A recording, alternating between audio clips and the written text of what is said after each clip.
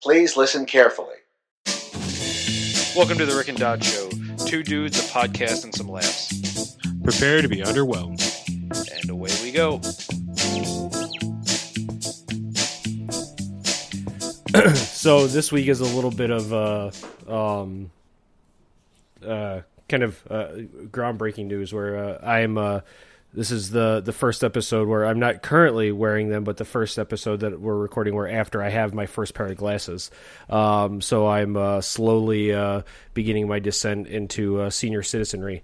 And I picked them up today to do everything, and I can definitely for sure as hell kind of read. It's essentially using them at night for driving, and then it just makes me sound old to begin with. And you know, where do I collect my my Social Security at? But then also for far distances. So since I was in Vegas for work a couple weeks ago, like I could not read shit on a screen that was, you know, more than 10 feet away to save my life. And, you know, I put them on tonight walking back, and I could read, you know, stuff like 2 blocks away. So that was a definite improvement there. So I'll end up having to get used to those over the coming weeks, but that should be interesting. Yeah, that'll be fun. I had glasses at one point, and then I just stopped using them. Like, I probably need to get them again with all the eye strain from computer bullshit. I mean, well, that's what I'm surprised I lasted so long without them, just specifically because of that. I mean, I did just spend like an hour straight staring at a CRT monitor about approximately 6 inches from my face. Yeah, and I mean that's going to be a difference for that. Where I mean, a lot of the difference between CRT and, you know, LCDs and all that stuff now. So, oh, I know, but I got to adjust a little bit of that today. Got that fixed. I mean, if it makes you feel any better. You may be able losing your sight, but I'm apparently already going senile because the issue with the cabinet that I was having after I got it to the house was somehow the ground wire and a live wire got switched, and like where it was going into a something in the bottom of the cabinet. Yeah, just something that's not connecting the right thing.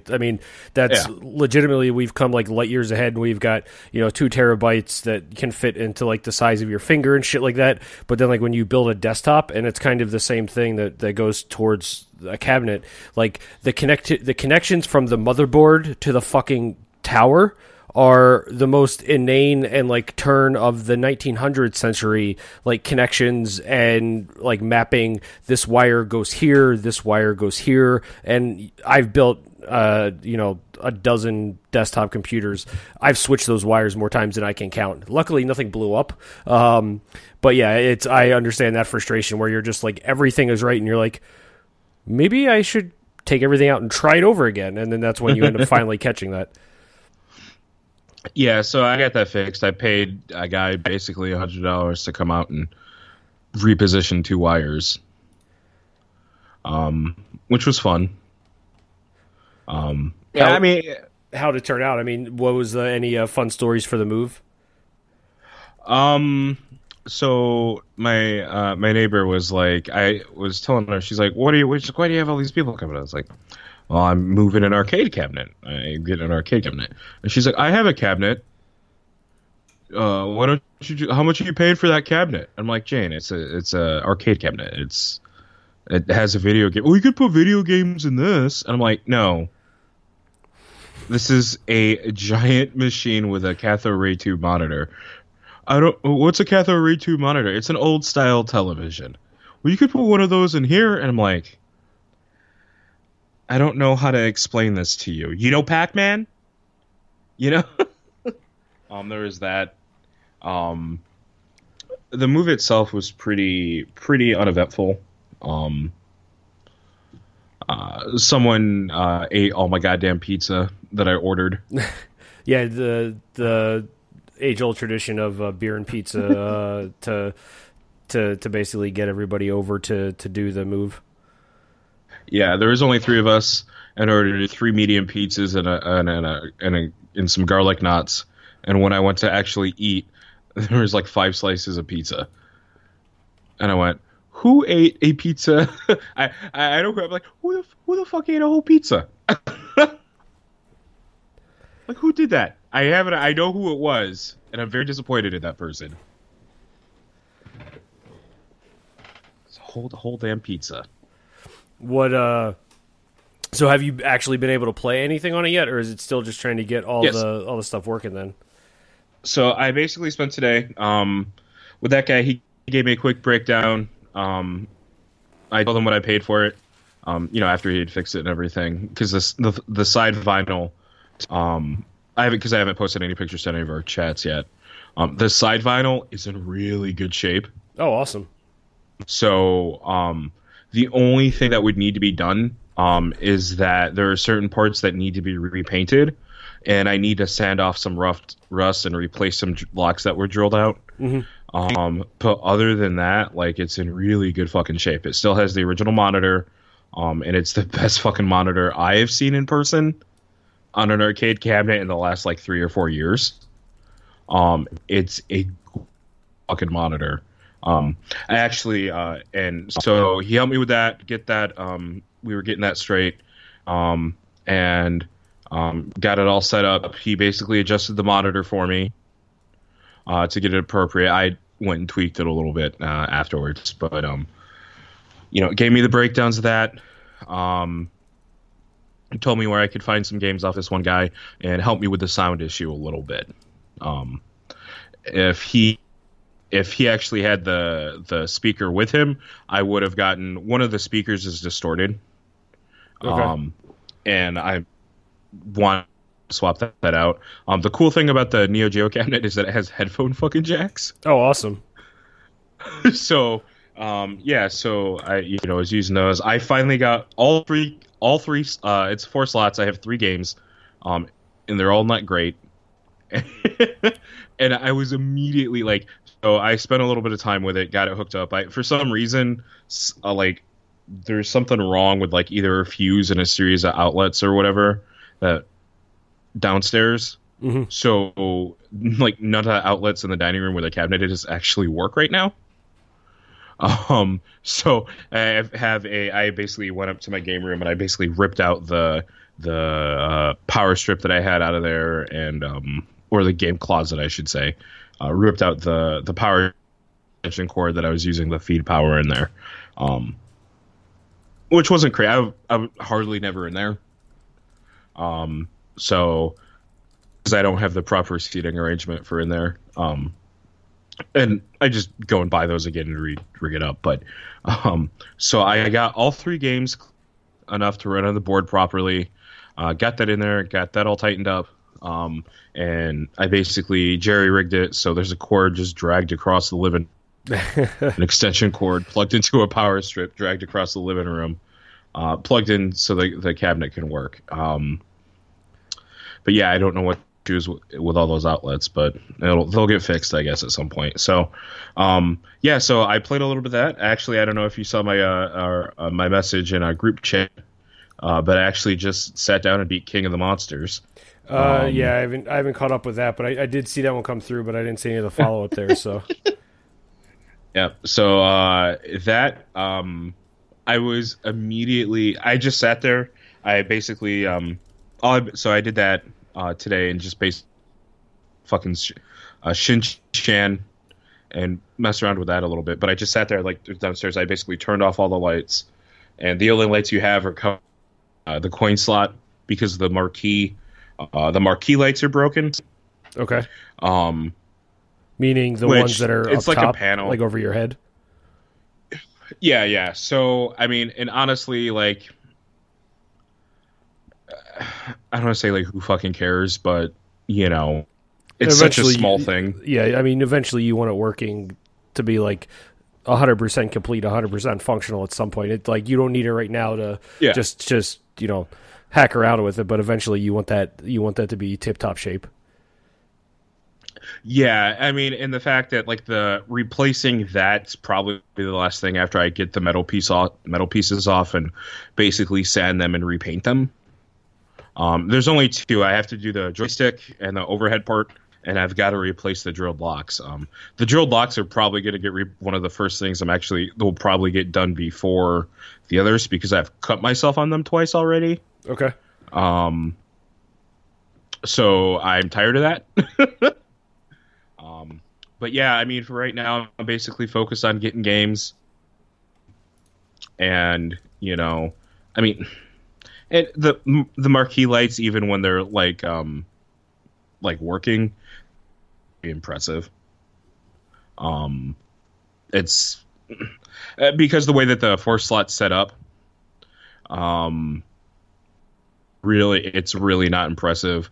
Like the artwork is never like really illuminated, and because like you're sliding into the mini marquees, and like it's never like you don't see it and go wow, like you do with some cabinets. Like some cabinets really, like the old school, like a lot of the old school cabinets really like made their marquees like fucking artwork. Well, that's what, and then even going to Galloping Ghost, like you see like you don't really think about it, but you see like the variation in a lot of the old school cabinets and a lot of stuff there, and how like that was a part of the like definitely a part of the aspect of the game, and not just an afterthought.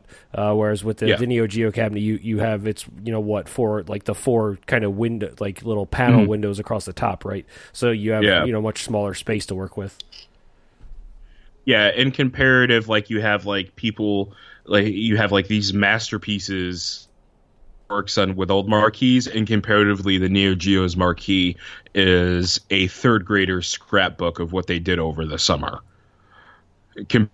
Because those marquees, because they're interchangeable, they don't actually use they use it to the best of its ability, and since it's a big red, because there are different variations in Neo Geo cabinets.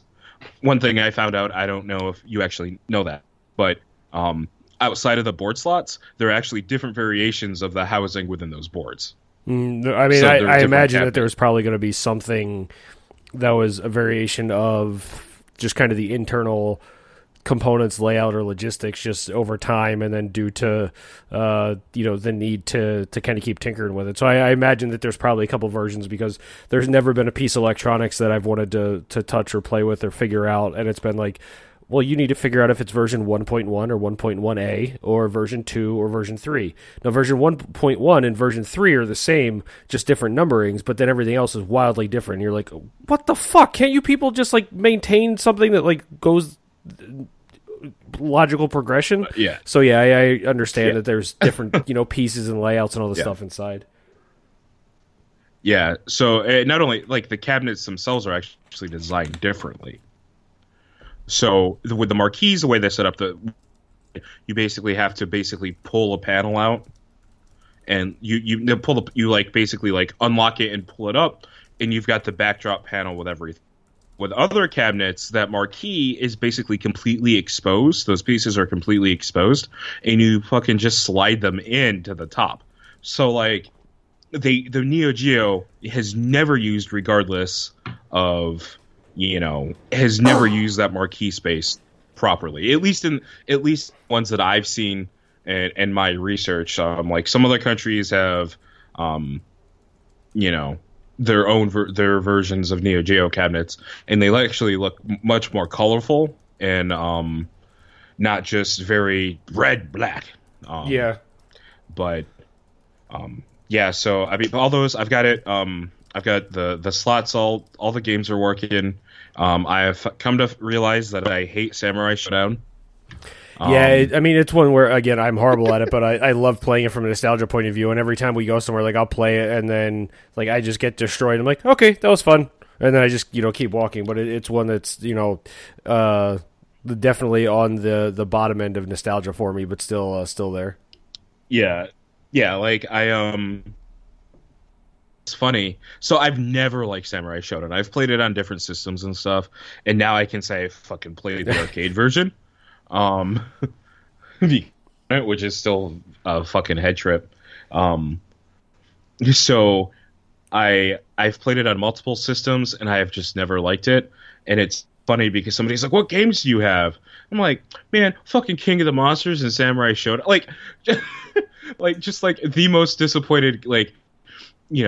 You take, like, the only way I could compare it is, like, you get an N64 for Christmas, and it's been out for a little bit, and the games that you got were like Pilot Wings and like Cruisin' USA. Yep.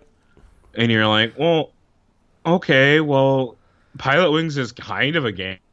Or like And when I bought Cruisin's Dreamcast, kind of fun. when I got my Dreamcast and I got Hydro Thunder as the first game I got for it. Yeah, that was disappointing.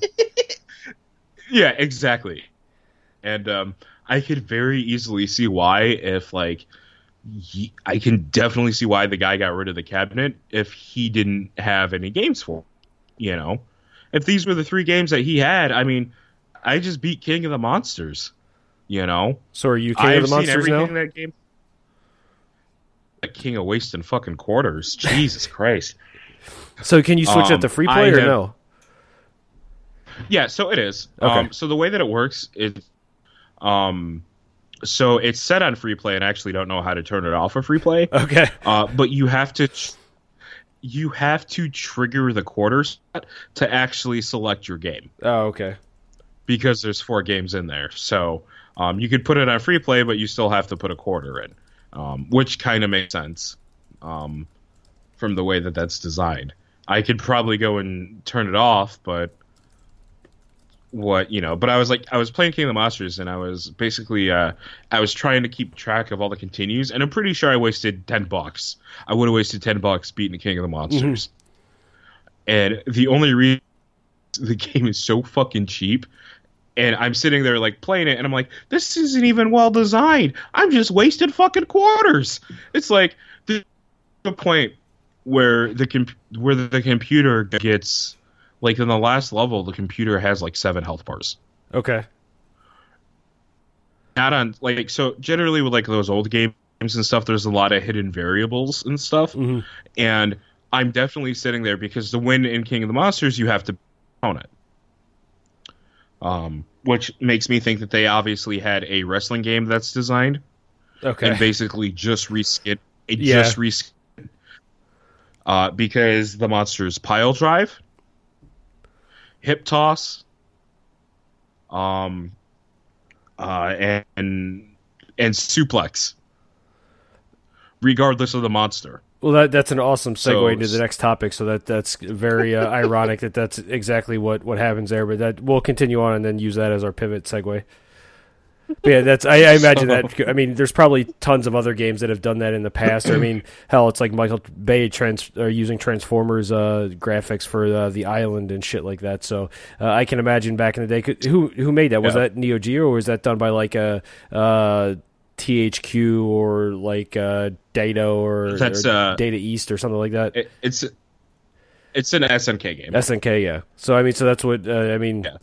I can remember a couple of wrestling games that they had, but even going to basically pull all the links for the games that you had mentioned last week when I was posting the episode up last week. I mean, just the list of the NeoGeo games that Wikipedia has compiled for the cabinet is pretty impressive and just outright kind of ridiculous walk down childhood lane as well. So that was pretty good. Yeah, no, it's been fun and it's kind of cool. I was just sitting there downstairs, as I said earlier. I was just sitting there with all the lights off with only the CRT and that, and I'm just sitting there and I'm like, man, this CRT is so fucking pretty. Well, I mean, and like I'm just sitting there and like all the colors are popping and it's so vibrant. So I mean, that way you can start working on your summer tan for the for outdoors, so you can use that to start baking in as opposed to actually going outside. Yeah, it was. I don't know. It was one of those things where it was like I play a lot of retro games, but I haven't really sat and been like kind of like actually kind of excited about playing something. Mm-hmm. And I was playing, and I was about halfway through. I was definitely kind of like, okay. I'm like, yeah, this is kind of fun. I'm just sitting in a chair in front of it, I'm like, this. If somebody walked in, like, it's like if somebody had seen me right then, I'd be like, man, I would either look like two extremes of the spectrum. I'd either look like a token nerd or like super fucking cool because I'm just sitting there just playing an arcade cabinet where I fucking live. Like, well, you're like the which is 2-year-old still that's standing such too close to a the thing. TV. I mean, I think more than likely that's the majority of the thing that like people would see coming in. It's like, yeah, take a step back, like you'll kill your eyes, blah blah blah. And so, you know, that my bet would, or if I was putting money on it, that would be the one that I would say most people would see right away. But I think you would probably eventually talk them into the latter one, but you know, it's not the initial one. Yeah, absolutely. So, But yeah, I don't know. It's just one of those things. That definitely kind of surreal. going on the pile driver and suplex and hip toss and all that stuff, the suplex being the key word. WWE was in Chicago over the weekend for one of their house shows, and based off of, I think, the circus being in Rosemont at Allstate Arena, which is where we went to over Christmas. They actually returned to the United Center for like the first time in 10 plus years or something like that. So the Allstate Arena being in Rosemont, cheaper, event fees and all that stuff. So that's where like they usually always go. That's where Money in the Bank is unfortunately going to be this summer. So that's another, some breaking news that we had talked about earlier this year when I was hoping it was going to be in walking distance to us down here, or at least at the United Center, since it was not released where it was going to be yet. But Money in the Bank is going to be back out in Rosemont. So we'll have to truck out there on Sunday, June 15th to hit that up. But this past Saturday they were in, and the whole entire week, actually a couple weeks, they were advertising the shit out of Brock Lesnar showing up, Brock Lesnar being there, the Universal Champion defending his title, all of that bullshit. So we didn't go. That we had some friends in town, and I ended up catching up with them during the day and everything. And I hadn't planned to go because we were originally going to go to the Elimination Chamber when I was out in Vegas last month, but then some of the other travel that popped up this week where we're going, and then next month, that kind of superseded that. So we kind of called off on both of those.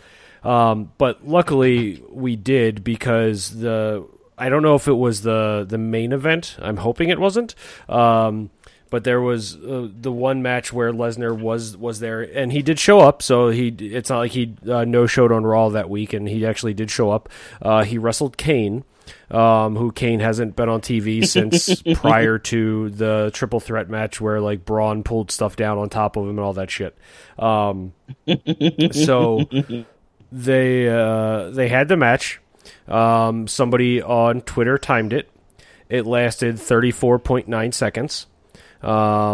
So it was almost, it's pushing the whole Kevin Nash as Diesel winning the title over Bob Backlund at a house show where he kicks him in the stomach off the bat and jackknifes him, so he won it in under 8 seconds. So no title changed hands here, but it was a nice showing of 34.9 seconds for the quote-unquote Universal Champion.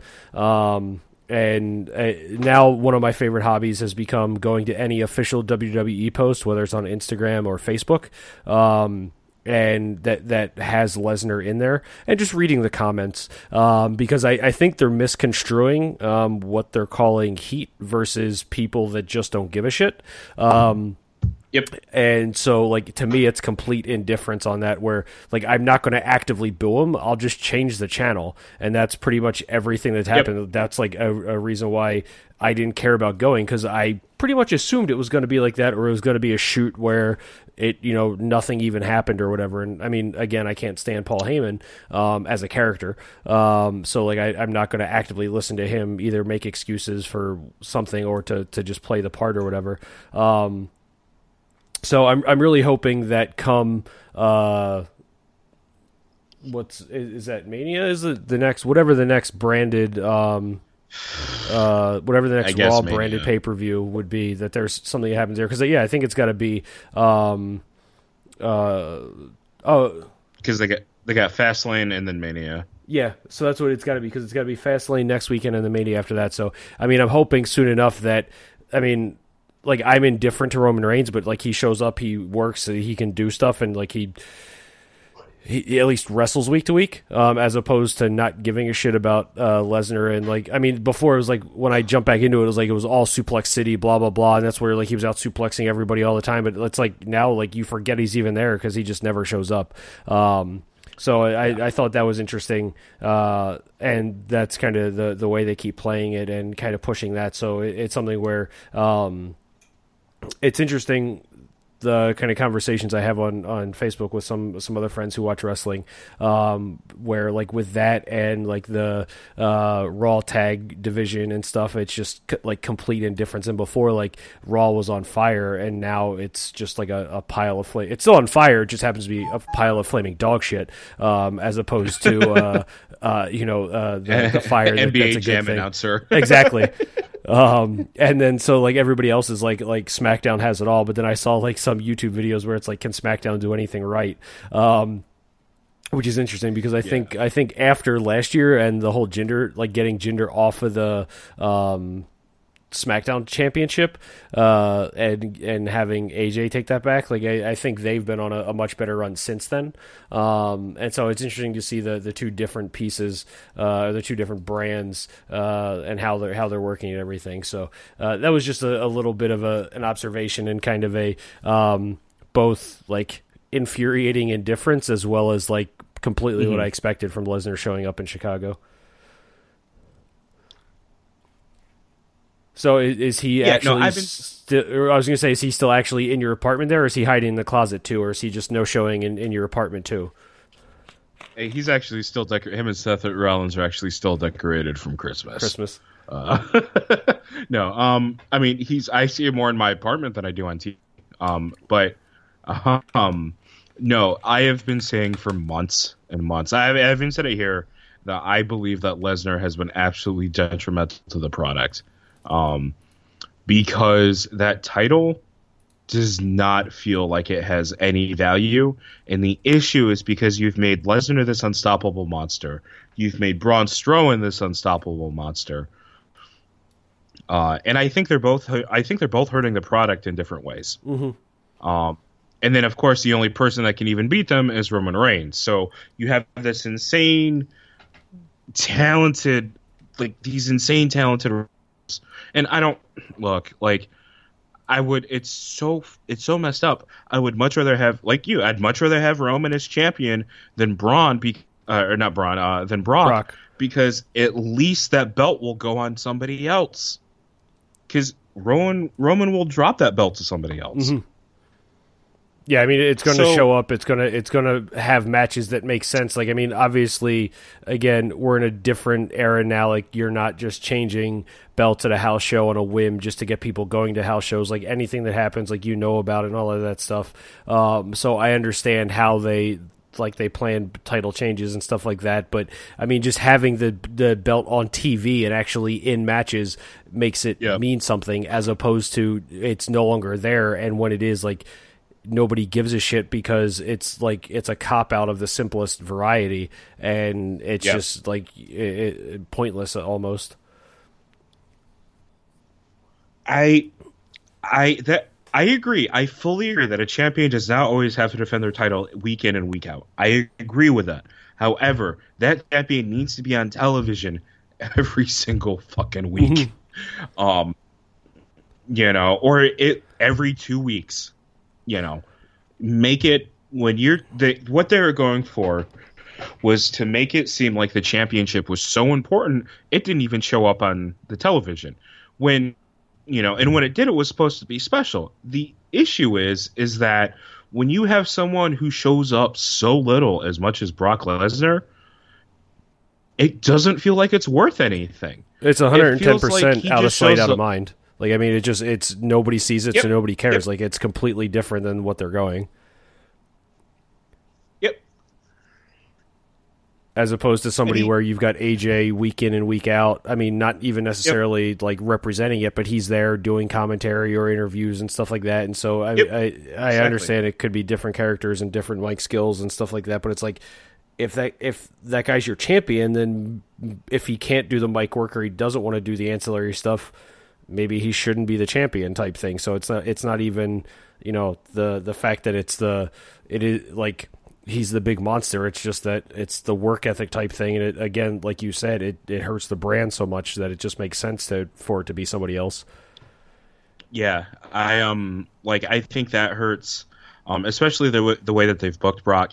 And I actually think that Strowman is actually starting to become, the way they've booked him is starting to become a bit of a hindrance, because he can't take a pin. Well, and that's or the if he interesting loses a thing. match, he's like the strongest person in it.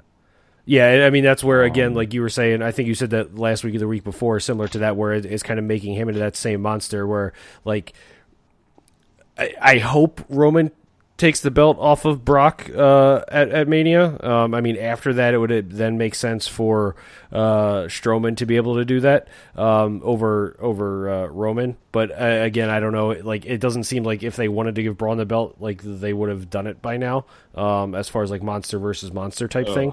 But there was an interesting point that one of my friends made on Facebook in some of that conversation, as far as I forget which one it was, but it was in regard to the Raw Tag division, where again there's really not anybody there. Like Jason Jordan's another one where it's like I just don't really care like what he says.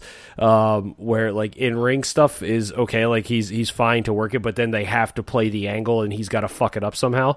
So then everything just goes sideways.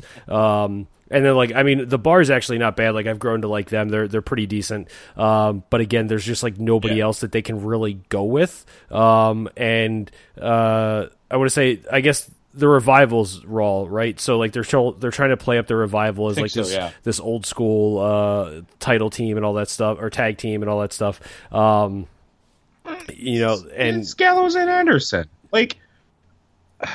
I don't. And so I mean, so there's a handful of other people there, but again, it's indifferent. So his point was, if you're not going to give Strowman the Raw belt, give him the Raw tag titles and just have every match be like a 2-on-1 thing, because then eventually like you can build up other teams around him and do that, but then it's still kind of like the gimmick where he's a monster among men and he can just do 2-on-1 with everything. So eventually he can take, you know, non-title pins and everything because you're 2-on-1ing him the entire time, but it's you can build up a story until you figure out what the hell you want to do with the tag titles, as opposed to just kind of having it on the bar by default and then having a like this carousel of characters that are just rotating in that aren't actually teams coming in and just being in, like they're not always, or they're not ever going to last with the belts over the bar because they're a viable tag team or something. So I thought that was an interesting point. Yeah. No, that makes a lot of sense. I just, oh my God, like they have made that product. I'm going to mention this since we are in wrestling talk. And then go back to the original thing, so it's not a terrible diatribe. So there are rumors that it looks like Fox Sports is actually looking to purchase the broadcast rights for Raw and SmackDown. Interesting. Yes, and one of these rumors, I don't know how verifiable that is. Viable it is. But yeah, it was the reason Raw went to 3 hours was because USA wanted to fill its entire time slot with Raw. So if Fox Sports actually does get the broadcasting rights, Raw goes back to 2 hours. Because Fox Sports would not give up 3 hours of that. I don't see them. There's no way I see them doing that. Those are games. Those are what? You know, those are primetime. Like, those would be primetime college games. Yeah. That's part of the spot. So, and they've made... So the reason I mention that is because they've made Raw such a chore to sit through that it is... So I can't watch 5 hours of wrestling every week. It's tough. You know, and people probably poo-poo and go, oh, you're not watching New Japan and Dragon's Gate and all this and that. I don't look. I consume what you'll put in front of me. Yeah. Right. Like, for me to watch New Japan, I have to pay for another subscription service, make sure I have a device that streams it, and actively look for it. I mean, I get it on our digital cable, but again, I don't know the schedule, and I just haven't looked it up. So that's something where like it's minimal. The bar's pretty low for me to jump over to New Japan. Like I watched the Omega versus Jericho match and stuff at like Wrestle Kingdom or whatever it was or whatever. So like that special they had, but that's one where I can't get their schedule down for. It's not the like direct from Japan. It's whatever the Access TV or whatever is here. So like we have it, but it's never on like a consistent schedule. But yeah, I mean I'm the same way. It's like Raw and SmackDown are on USA. It's in the channel. Like it's in the it's in the set list of channels that since I've known how to use a remote control, like there's a handful of channels that I always like jump through, which it's like, you know, USA, Comedy Central, Sci-Fi, MTV, ESPN. Yep. Like that's like what I just rotate through. So the fact that it's on there means like it's what I'm going to come back to, as opposed to needing to go figure out on another service or switch to Xbox to stream something or whatever. Yeah, and because it's so long and because they have to fill up so much time, you have all of your matches lose the feel of importance. You know, if you watch an average SmackDown, which is at 2 hours, and also live, I think they may get in 5 to 6 matches, or 4 to 6, depending on the show. That's not everybody on the roster.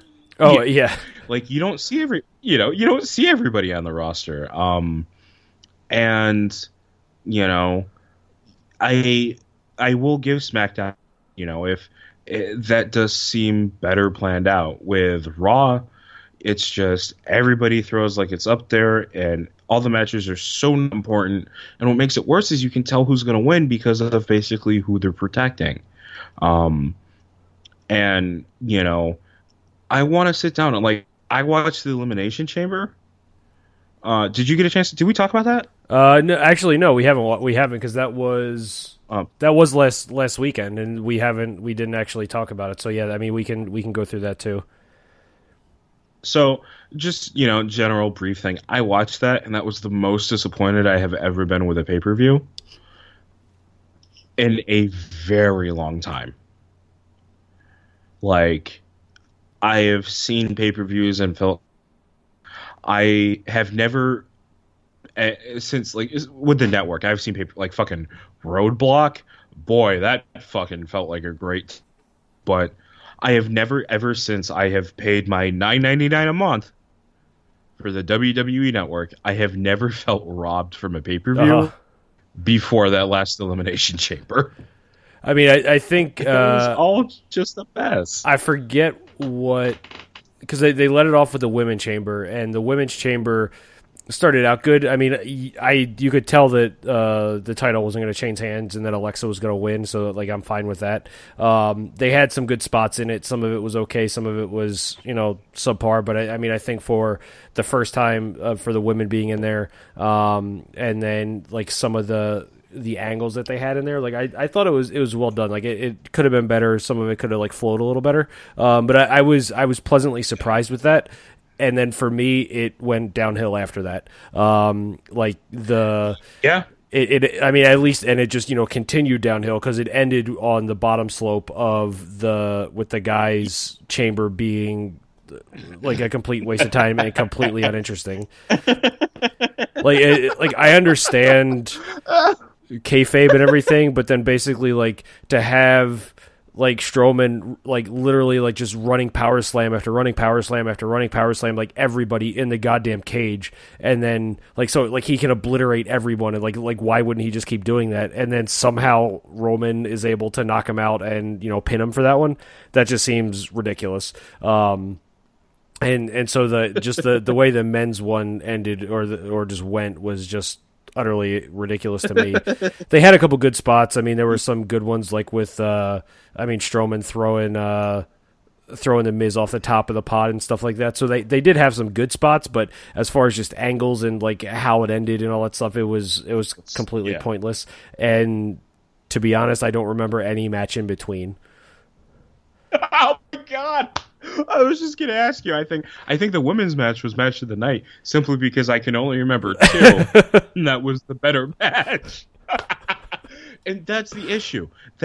Like, that's what I'm talking about. Like, you know, the fact that neither one of us watched this, it was at most 2 weeks ago. Yeah. Neither one of us watched this in its entirety. and we can only remember two things, and both of us feel the same about it. 9 days both ago. incredibly disappointed. I looked at my calendar and counted. That was 9 days ago. I can remember what I had for lunch 9 days ago. Mm-hmm. I can tell you what I ate during Elimination Chamber, but I can't tell you what actually happened during the Elimination Chamber. How fucked is that? Yeah. I can tell you what my room doing during the Elimination Chamber, but I can't remember what actually happened in it. I mean, that's just, that's the problem, is that what was the pay-per-view before that? Was the Royal Rumble, wasn't it? Yeah. Yeah, okay. So the Royal Rumble, had a big feel, right? Okay, the Women's Rumble, I sort of remember that. The Men's Rumble, I kind of remember that. The tag matches, you kind of remember those. Like, like, those were just substantially better than, what they put forth with the Elimination Chamber. And that's how Raw is every single week. Just that level of stuff that doesn't make any sense. These people are super, protected. I mean, dude, like that crowd. Do you see how hot that crowd is for Finn? And they won't give that dude a win? Yeah. When it matters over anything? And then on top of it, this is the issue. How much of a monster are you going to make Braun Strowman where he eats 6 finishers at least and still? Yeah. Come on. I mean, but all it takes is a fucking spear from Roman Reigns. Oh my god. That's like one of the in one of the other podcasts I was listening to. I forget which one, but that's what they were talking about. Where everybody was getting upset and kind of pissed off to everybody. Ooh, good. This also reminded me of something else I want to do. I got to bring it up on my phone, but it's a good topic to go to next. About finishers. But everybody complained about everybody eating finishers and still going through it and winning and all of that stuff, and just not being finishers not being what they were, because back in the day, Nash hit a jackknife powerbomb and that was it. Razor's Edge, that was it. Blah blah blah. And so, but now everybody, would take 1, 2, 3, 4, whatever finishers and still kick out or whatever. So, I agree. Where going through all of those guys and having other finishers, and then it's just a couple of spears, and not even spear pin attempt, but spear, and okay, now he's done. It seems odd that it's one versus the other. But going off the end of that, it seems like WWE marketing and social media is really trying to go overboard on this. So they shared something. It was an Instagram post where it was think your favorite WWE superstars, and I'll post all the links to this because I took screenshots. So they had a couple. They had a couple superstars, and they had their height, their hometown, and their signature move. So the first one that was scrolling through was Sasha Banks. She's 5'5" from Boston. Her signature move is the bank statement. The bank statement, Banks pulls back on the upper body of her opponent, causing a submission. Okay, I mean, that's pretty... I mean, she had a couple other pieces of the way to set it up, blah, blah, blah, but, it's a kind of a Boston Crab for the back type thing, so that's understandable. Randy Orton, 6'5", weight 250 pounds, because they had that for the guys. I think the bank statement's more of a rolling crossface. Well, that's really what it is. But then, she ends up in the submission move, and then so it's more of the rolling to flip them over and then leaning back, as opposed to them just capturing. This is the theme of this segment, I gotcha. As opposed to then ending up in just the crossface in the back. But you're on the right track. So keep thinking. Randy Orton is 6'5", so he's 5 inches taller than me, which would be pretty impressive to look up at. Weight 250 pounds. Hometown of St. Louis, Missouri. Signature move, the RKO. Orton applies a face lock and dives onto his back, bringing his opponent down face first onto the mat. Now that's pretty decent, pretty good description. Wait. It's more accurate than the bank statement description. For me, you could have just said he does a diamond cutter, and that's exactly the same thing.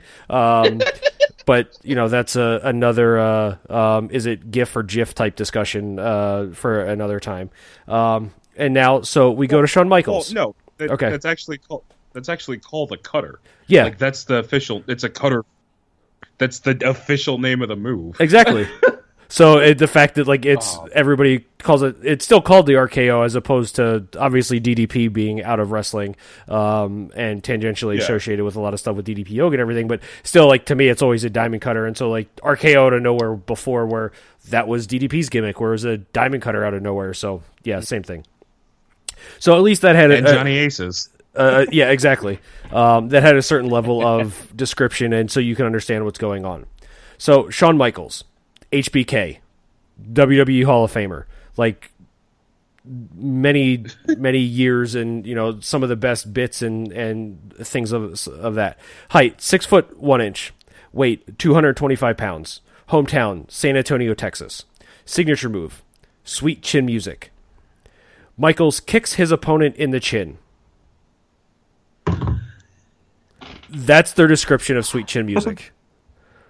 There could not be a less underwhelming description of a finishing move that you could describe for something called sweet chin music. You could just riffing, and I was I saw it, so I screenshotted it, and I was just thinking okay, give me 5 seconds to think of a better description.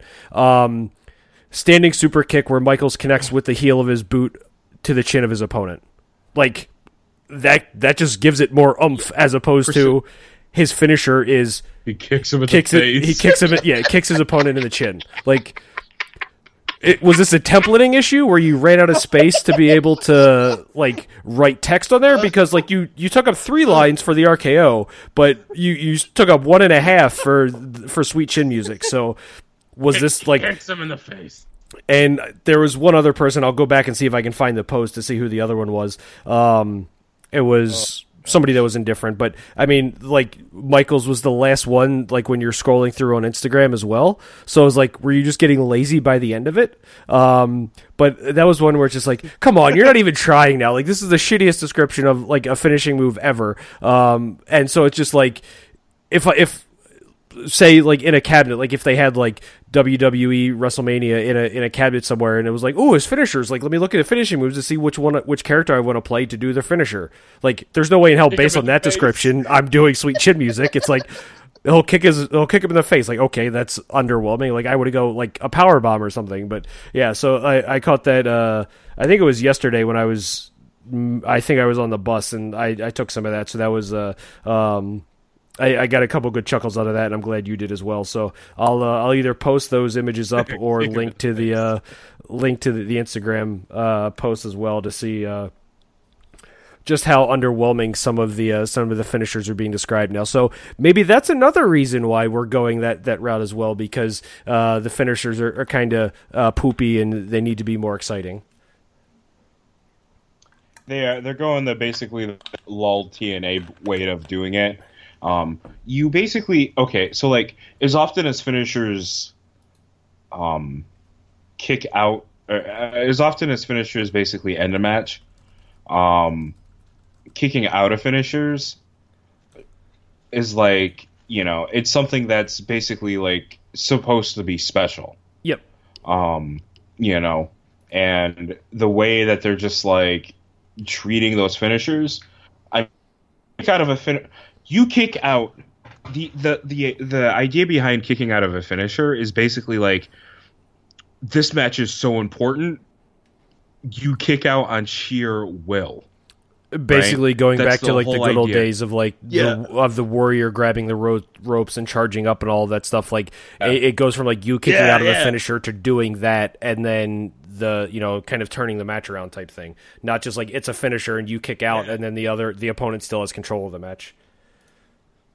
Yeah. Yeah.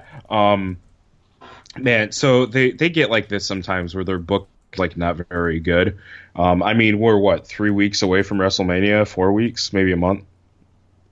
It's that first weekend of April, isn't it? Yep, it's the Sunday of April, first Sunday in April. So that's the weekend of C2E2 for us here. So I'll be out Comic-Conning it up Friday through Sunday, and then I won't have to worry about any of that last day of the con depression, because then I'll just come home and look at all of my haul and then jump right into WrestleMania. Yeah. So yeah, no, I'm it'll be interesting to see. We've got 1, 2, 3, 4. Okay, so it's 4 weeks. So yeah, so I mean, it'll be interesting to see what they do. Their booking gets any better. But their card's kind of all over the place right now, so we'll see. I hope it's good. I hope I hope ups the title and just goes back to UFC, just gets him away from my television. Yeah, anything that can happen to get him off my TV and keep him off my TV is going to be good.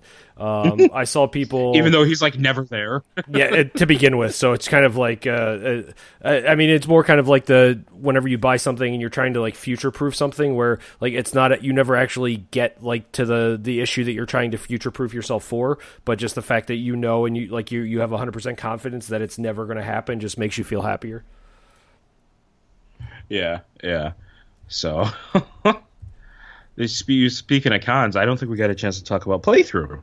No, we haven't. Like, we were trying to get something set up with Chris, and then him and I have the most dysfunctional way of communicating, where he messages me a bunch and I'm never available, and then I message him a bunch and he's never available. So I mean, at this point, him and I may as well just try to communicate through a goddamn message in a bottle. But because I mean, he was there, so I don't know if you guys caught up at all when you were there, or you saw him or whatever. But yeah, if you want to give your rundown of playthrough, that'd be good. Yeah, I didn't get a chance to see him. Playthrough was kind of weird. I did end up having both of those weekdays off, so that was nice. I went, and so, I own some video games. Coming to Freeform. What is that? Freeform is what ABC Family used to be. Oh, they get Cloak and Dagger? Yep, the new Marvel series that's coming out soon. It actually looks pretty good. I'm excited for it. It does. That's why I'm kind of like, Freeform? With the success that Hulu had with kind of the teen, preteen, tween angst for Runaways, this is another one that's supposed to be very similar in that nature and kind of deal with like a lot of hard-hitting social issues due to age and race and gender and all that stuff. So this one does look pretty good. Yeah, no, it does look good. That's why I was like, what is Free? I'm going to have to check this out. So, it's still loosely related. Stupid Facebook distracting me.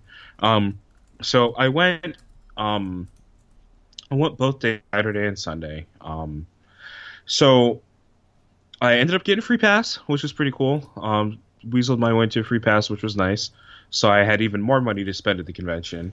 And so generally when I go to those conventions, a successful convention trip for me is basically getting something really sweet to add to my collection. And my issue this year was, like, last year I bought the copy of Tengen 10. I bought like 4 really rare games in a really uncommon system, right? So I felt pretty productive last year, even though I had spent money or whatever. But I felt pretty productive. This year, I owned everything. I owned everything. Like, so I went to this convention looking for a really nice another collection piece to add to the collection, and I owned everything. They're like, "Do you have this?" It's like, "Yeah." "You have this?" "Yeah." Like, I didn't see anything I didn't see anything I didn't have, or that I know I couldn't have, like, waited for, right? So, like, the only thing I didn't have was a copy of Harvest Moon that someone was trying to sell, and I didn't want to play a fucking farming simulator on the Super Nintendo for like $200. I wasn't gonna do it. Like, that's where you draw the line. I have bought some stupid shit in my life, especially when it comes to games. Like, the games I did buy were like Sega Master System games and unlicensed Bible games, right? I'm willing to pay $200 to play fucking Sunday Fun Day. This is a fucking religious themed fucking skateboard based platformer that's terrible, which is a reskin of an unlicensed game called Menace Beach. That sounds amazing. Just like I never knew that game existed, but now like that's like like I have a desire to like to just find that game and play it now too. Fucking, I'll play the shit out of Sunday Funday or Menace Beach. Fucking Farming Simulator, pass. Like those games. Like if I wanted to do that, like I own some Harvest Moon games or whatever, but if I wanted to do that, I would just play Stardew Valley because it's more portable, more up to date, and you can do more with it. Mm-hmm. Or hell, I just bought it on the Wii U shop. But the friend that I went with, he purchased that, and look what I got, and I was just like, okay, you're a farming simulator. You bought a game to pretend it was like 1837, and it's a bad year for crops, like. You bought a game to do that. But well, and that's like, I understand like a lot of the ridiculous simulators, like a Goat Simulator and that stuff. But like a lot of the other ones where like, no, it's a legit simulator and like you're trying to actually do what you're trying to do and there's no irony whatsoever in there. That's when I start to get like a little wonky with it. Yeah. It's the appeal to those is that they sort of have like day-to-day and cutesy folksy kind of charm, because it's basically like the majority, like that's basically like a Japanese interpretation of America Fantasyland and farming times, so so I had no interest in that, and I owned everything else. Like it was just kind of a bummer. Like I'm walking around. They didn't have like a ton of stuff to do this year. And the vendors, I'm looking there, I'm like, can you show me something I don't fucking own? Like, I don't have, like, it made me feel, I have never been in one of those situations where I literally owned everything. Like, I've been to Magic tournaments or whatever, and I always find something kind of weird or unique because that's how I always build my collections. Mm-hmm. Like I've got a whole bunch of textless cards that I don't know quite what they do. Like you ask me the text and a ponder, we're gonna guess. But I brainstorm, then put 2 back. Is that right? Then shuffle. It becomes fun. It brings when you need to actually remember the Oracle text when you're in a high pressure situation. It becomes something that what do I actually have to do here, and then you start sweating bullets and everything. So it's a little bit more fun that way. So yeah, so I was just kind of bummed because there wasn't anything like really cool that I could go home with, and person that I went with, they bought a whole bunch of stuff and were like super excited. And then it was funny. I know this person's probably never going to listen to the podcast, but so there's this person that we play Magic with, and that I played Magic with at the shop that I freelance for ish, and they have a copy of Gunnak, and Gunnak is a very uncommon and very expensive NES game. So it's Sunday, and I'm sitting at the end of Sunday with my $200 in spending money. It was like $250, but I bought a whole bunch of nachos. Mm-hmm. And because there's nothing else for me to fucking buy. And the dude brought his copy, and at first he brought he's like, oh yeah, I got some games I'm trying to sell or trade, and they're all just I don't know how much you know about Atari games. They're all fucking worthless. And he had like a bag of the most common Atari games that he was trying to get rid of. Like Combat and like Circus Atari, which there were probably like 15 million. There were probably more copies of Combat like in existence than there are pennies. Yeah, I mean, the only real, I grew up playing some Atari games, but, my bread and butter on Atari was bowling, and that was pretty much it. So other than that, I don't know much about the Atari game market.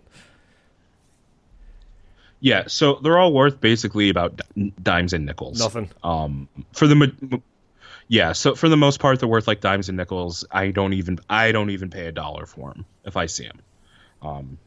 I've actually, the only time I have ever paid more for an, I think I paid 50 cents for the $130 Atari game that I own. Just because it's uncommon. And it came with the instruction paper. But yeah, he like had just like, imagine someone basically handing you draft bulk and be like, yeah. And then in their binder, there's like a Black Lotus.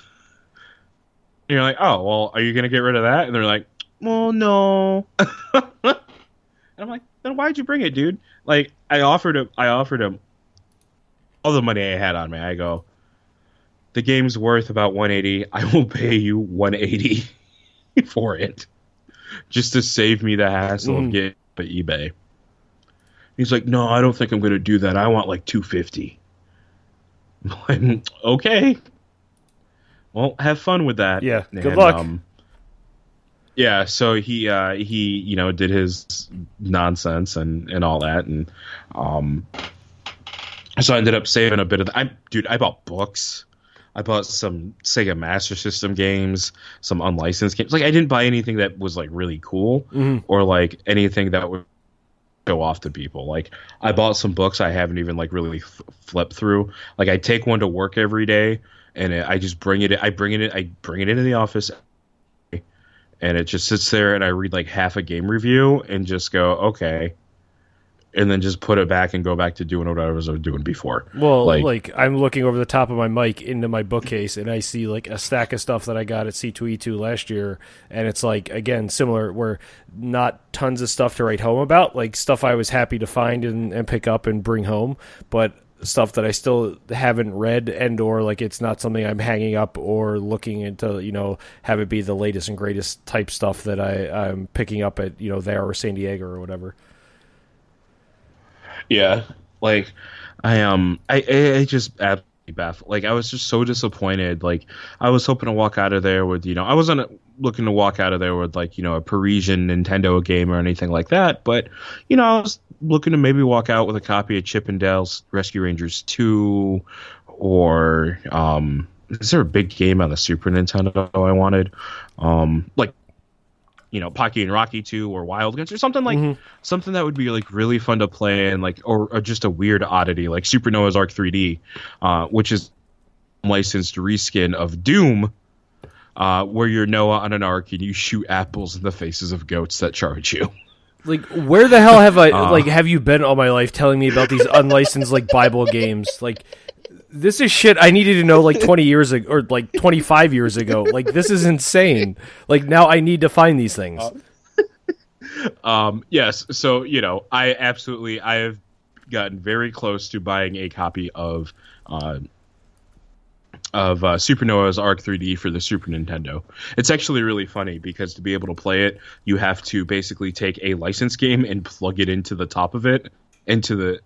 Plug it into the top of the game to get past the Super Nintendo's lockout chips. Okay. But it's really funny. So, it's So, I was looking for like something, or maybe oh God, what is that? Captain Novolin, who is like a dentist. It's like a dentistry themed for the Super Nintendo. Or oh God, there's one. Oh God, hold on. I gotta think. I can't remember the exact name of it. Let me see if I can get the. Give me 1 second.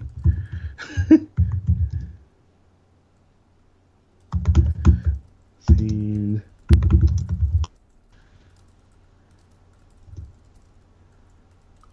Let's see. Come on, Google. Do your Google. I need you to go faster. Oh, God. I gotta remember the name of this, and Google's moving so fucking slow. Oh, no, Captain Novolin. Correction. Captain Novolin is not a dentist-themed game. I was thinking of another game. It is actually the diabetes-themed platformer, where it teaches you how to manage your blood sugar if you're a diabetic. I obviously have lived a very sheltered life because these are things that GamePro hid from me when I was a youth. And I mean, these are things that, you know, should have been brought to my attention yesterday, to quote Jim Carrey. And actually, no, that's not even a correct attribution, because that's Adam Sandler, for those of you paying attention.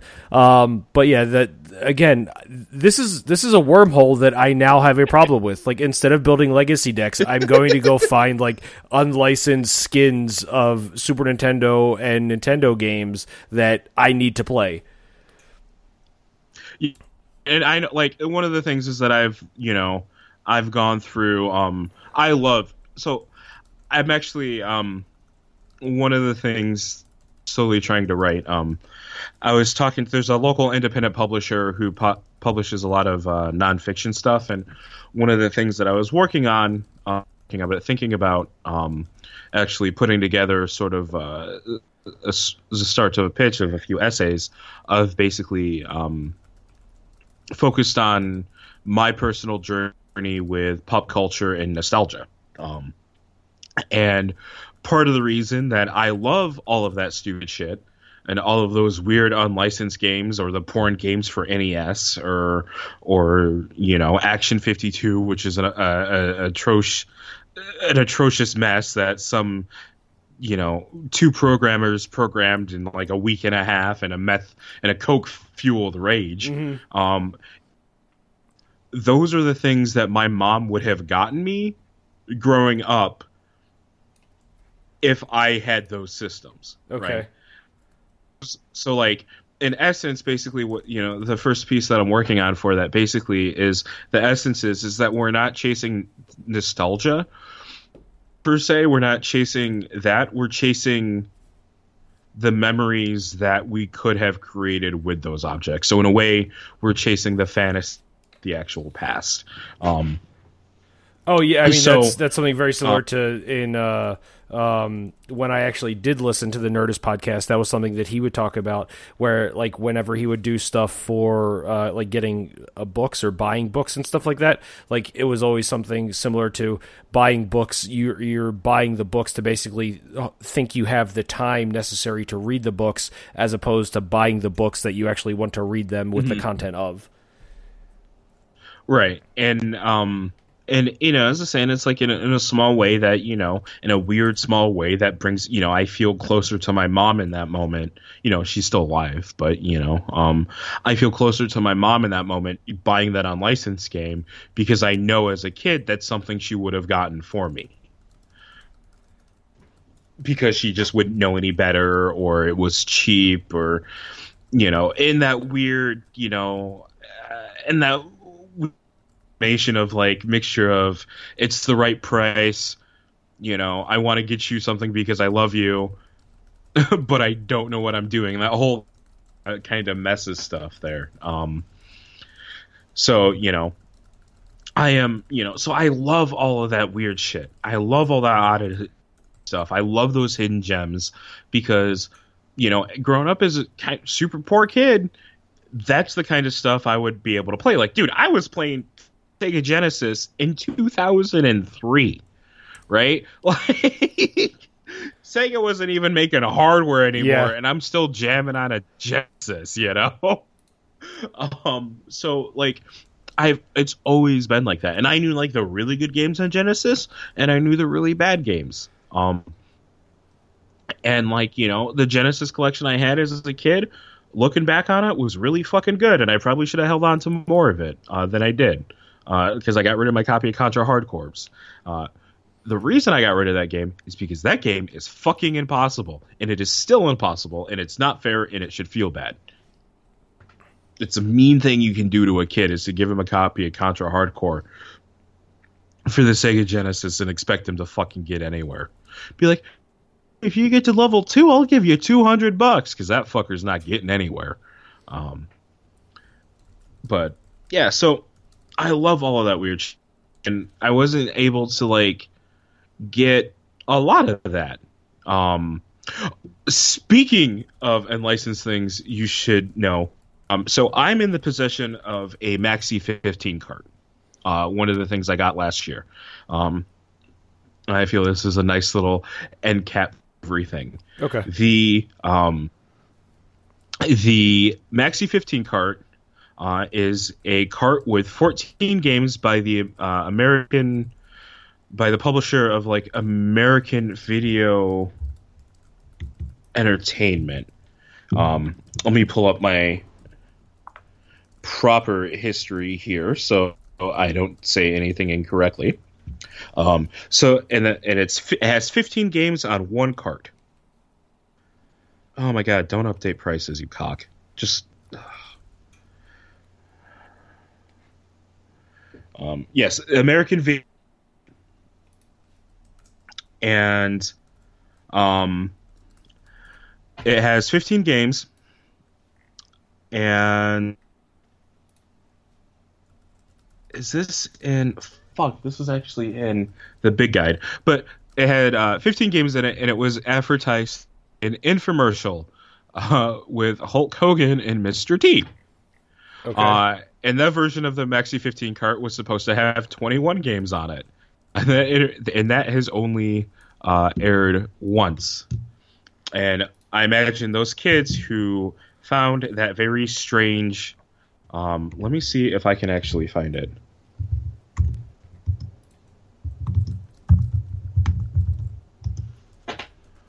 Because I've actually never bothered to look it up. But I imagine those kids who also got that were often disappointed, much like we're disappointed now in our favorite wrestlers on Raw, and how I was disappointed with playthrough. There we go. Perfect end cap. Yeah, that's a nice bring playthrough. it full circle, and everything's underwhelming. Everything's a little too. We build everything up too much, yada yada yada. So yeah, that's a perfect. Just keep doing what you're doing, because then everything you're hoping for fun is just not going to deliver. It's all gone and it's all lies. Yes, here you go. Let's see. All right, I am about to.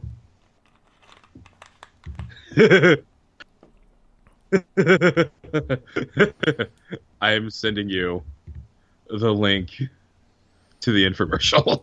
Nice. Because it is on YouTube. And we could put that there. We could put that in there. Oh my god. I don't want happy faces. I just want to see this. It is a very strange commercial, and it starts off strange. There may not be any Mr. T.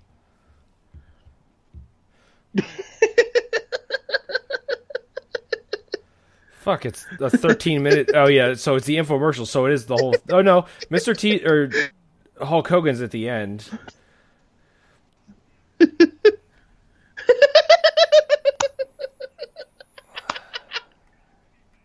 World Global Federation is where he is, or whatever that is.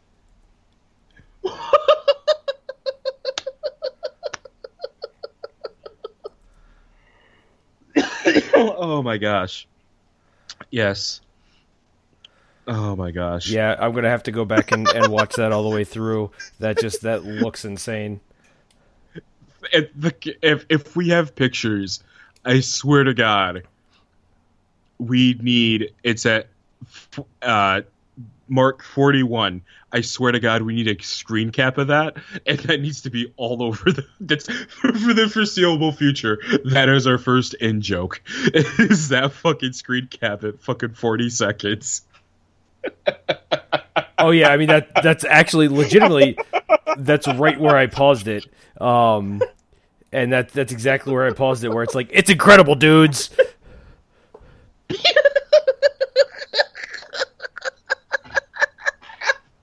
Like, I mean, now, like, looking at all this stuff, like, I want to call that number just to see, like, where it goes, or, like, I always like all the places where it's, like, the P.O. boxes and sending that stuff, where you want to send that stuff in, like, 18 years later just to see what they're doing. So, yeah, so that's just insane. So that's an awesome one. We're taking a screen cap of that right now.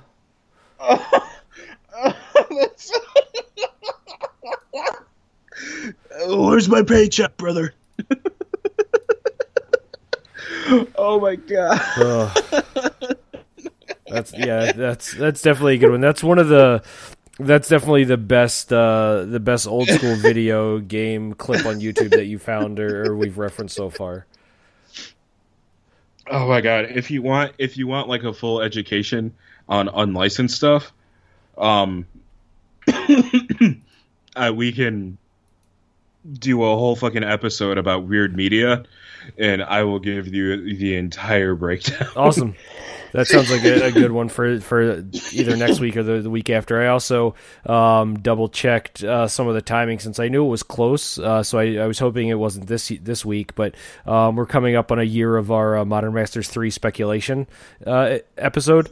So that we did that one on March 14th last year. So I prepped the spreadsheet and I already hid the columns for what it was last year. So now I'll go pull those prices and then we can run with that next week as well to do some big Vanna White style reveals on what things were and what we said they'd be. Oh, they're all gonna be wrong too. Well, that's so bad. So the one thing I didn't account for is the 1700 master sets in between then and now.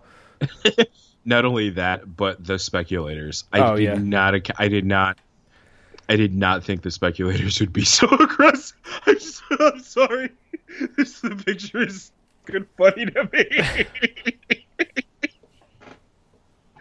I didn't expect that the speculators being so aggressive.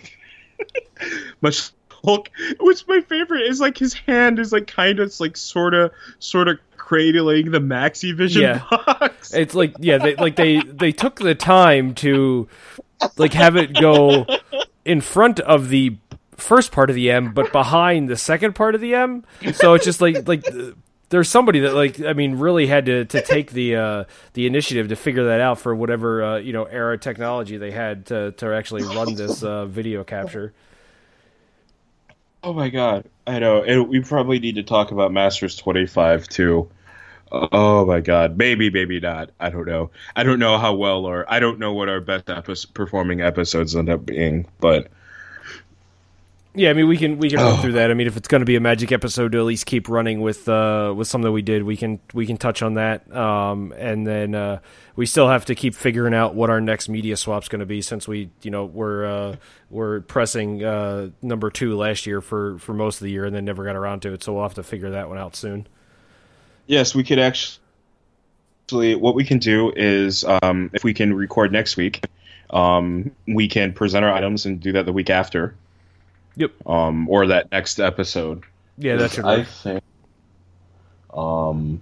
Yeah, because that works. And your media swap better not be this fucking infomercial.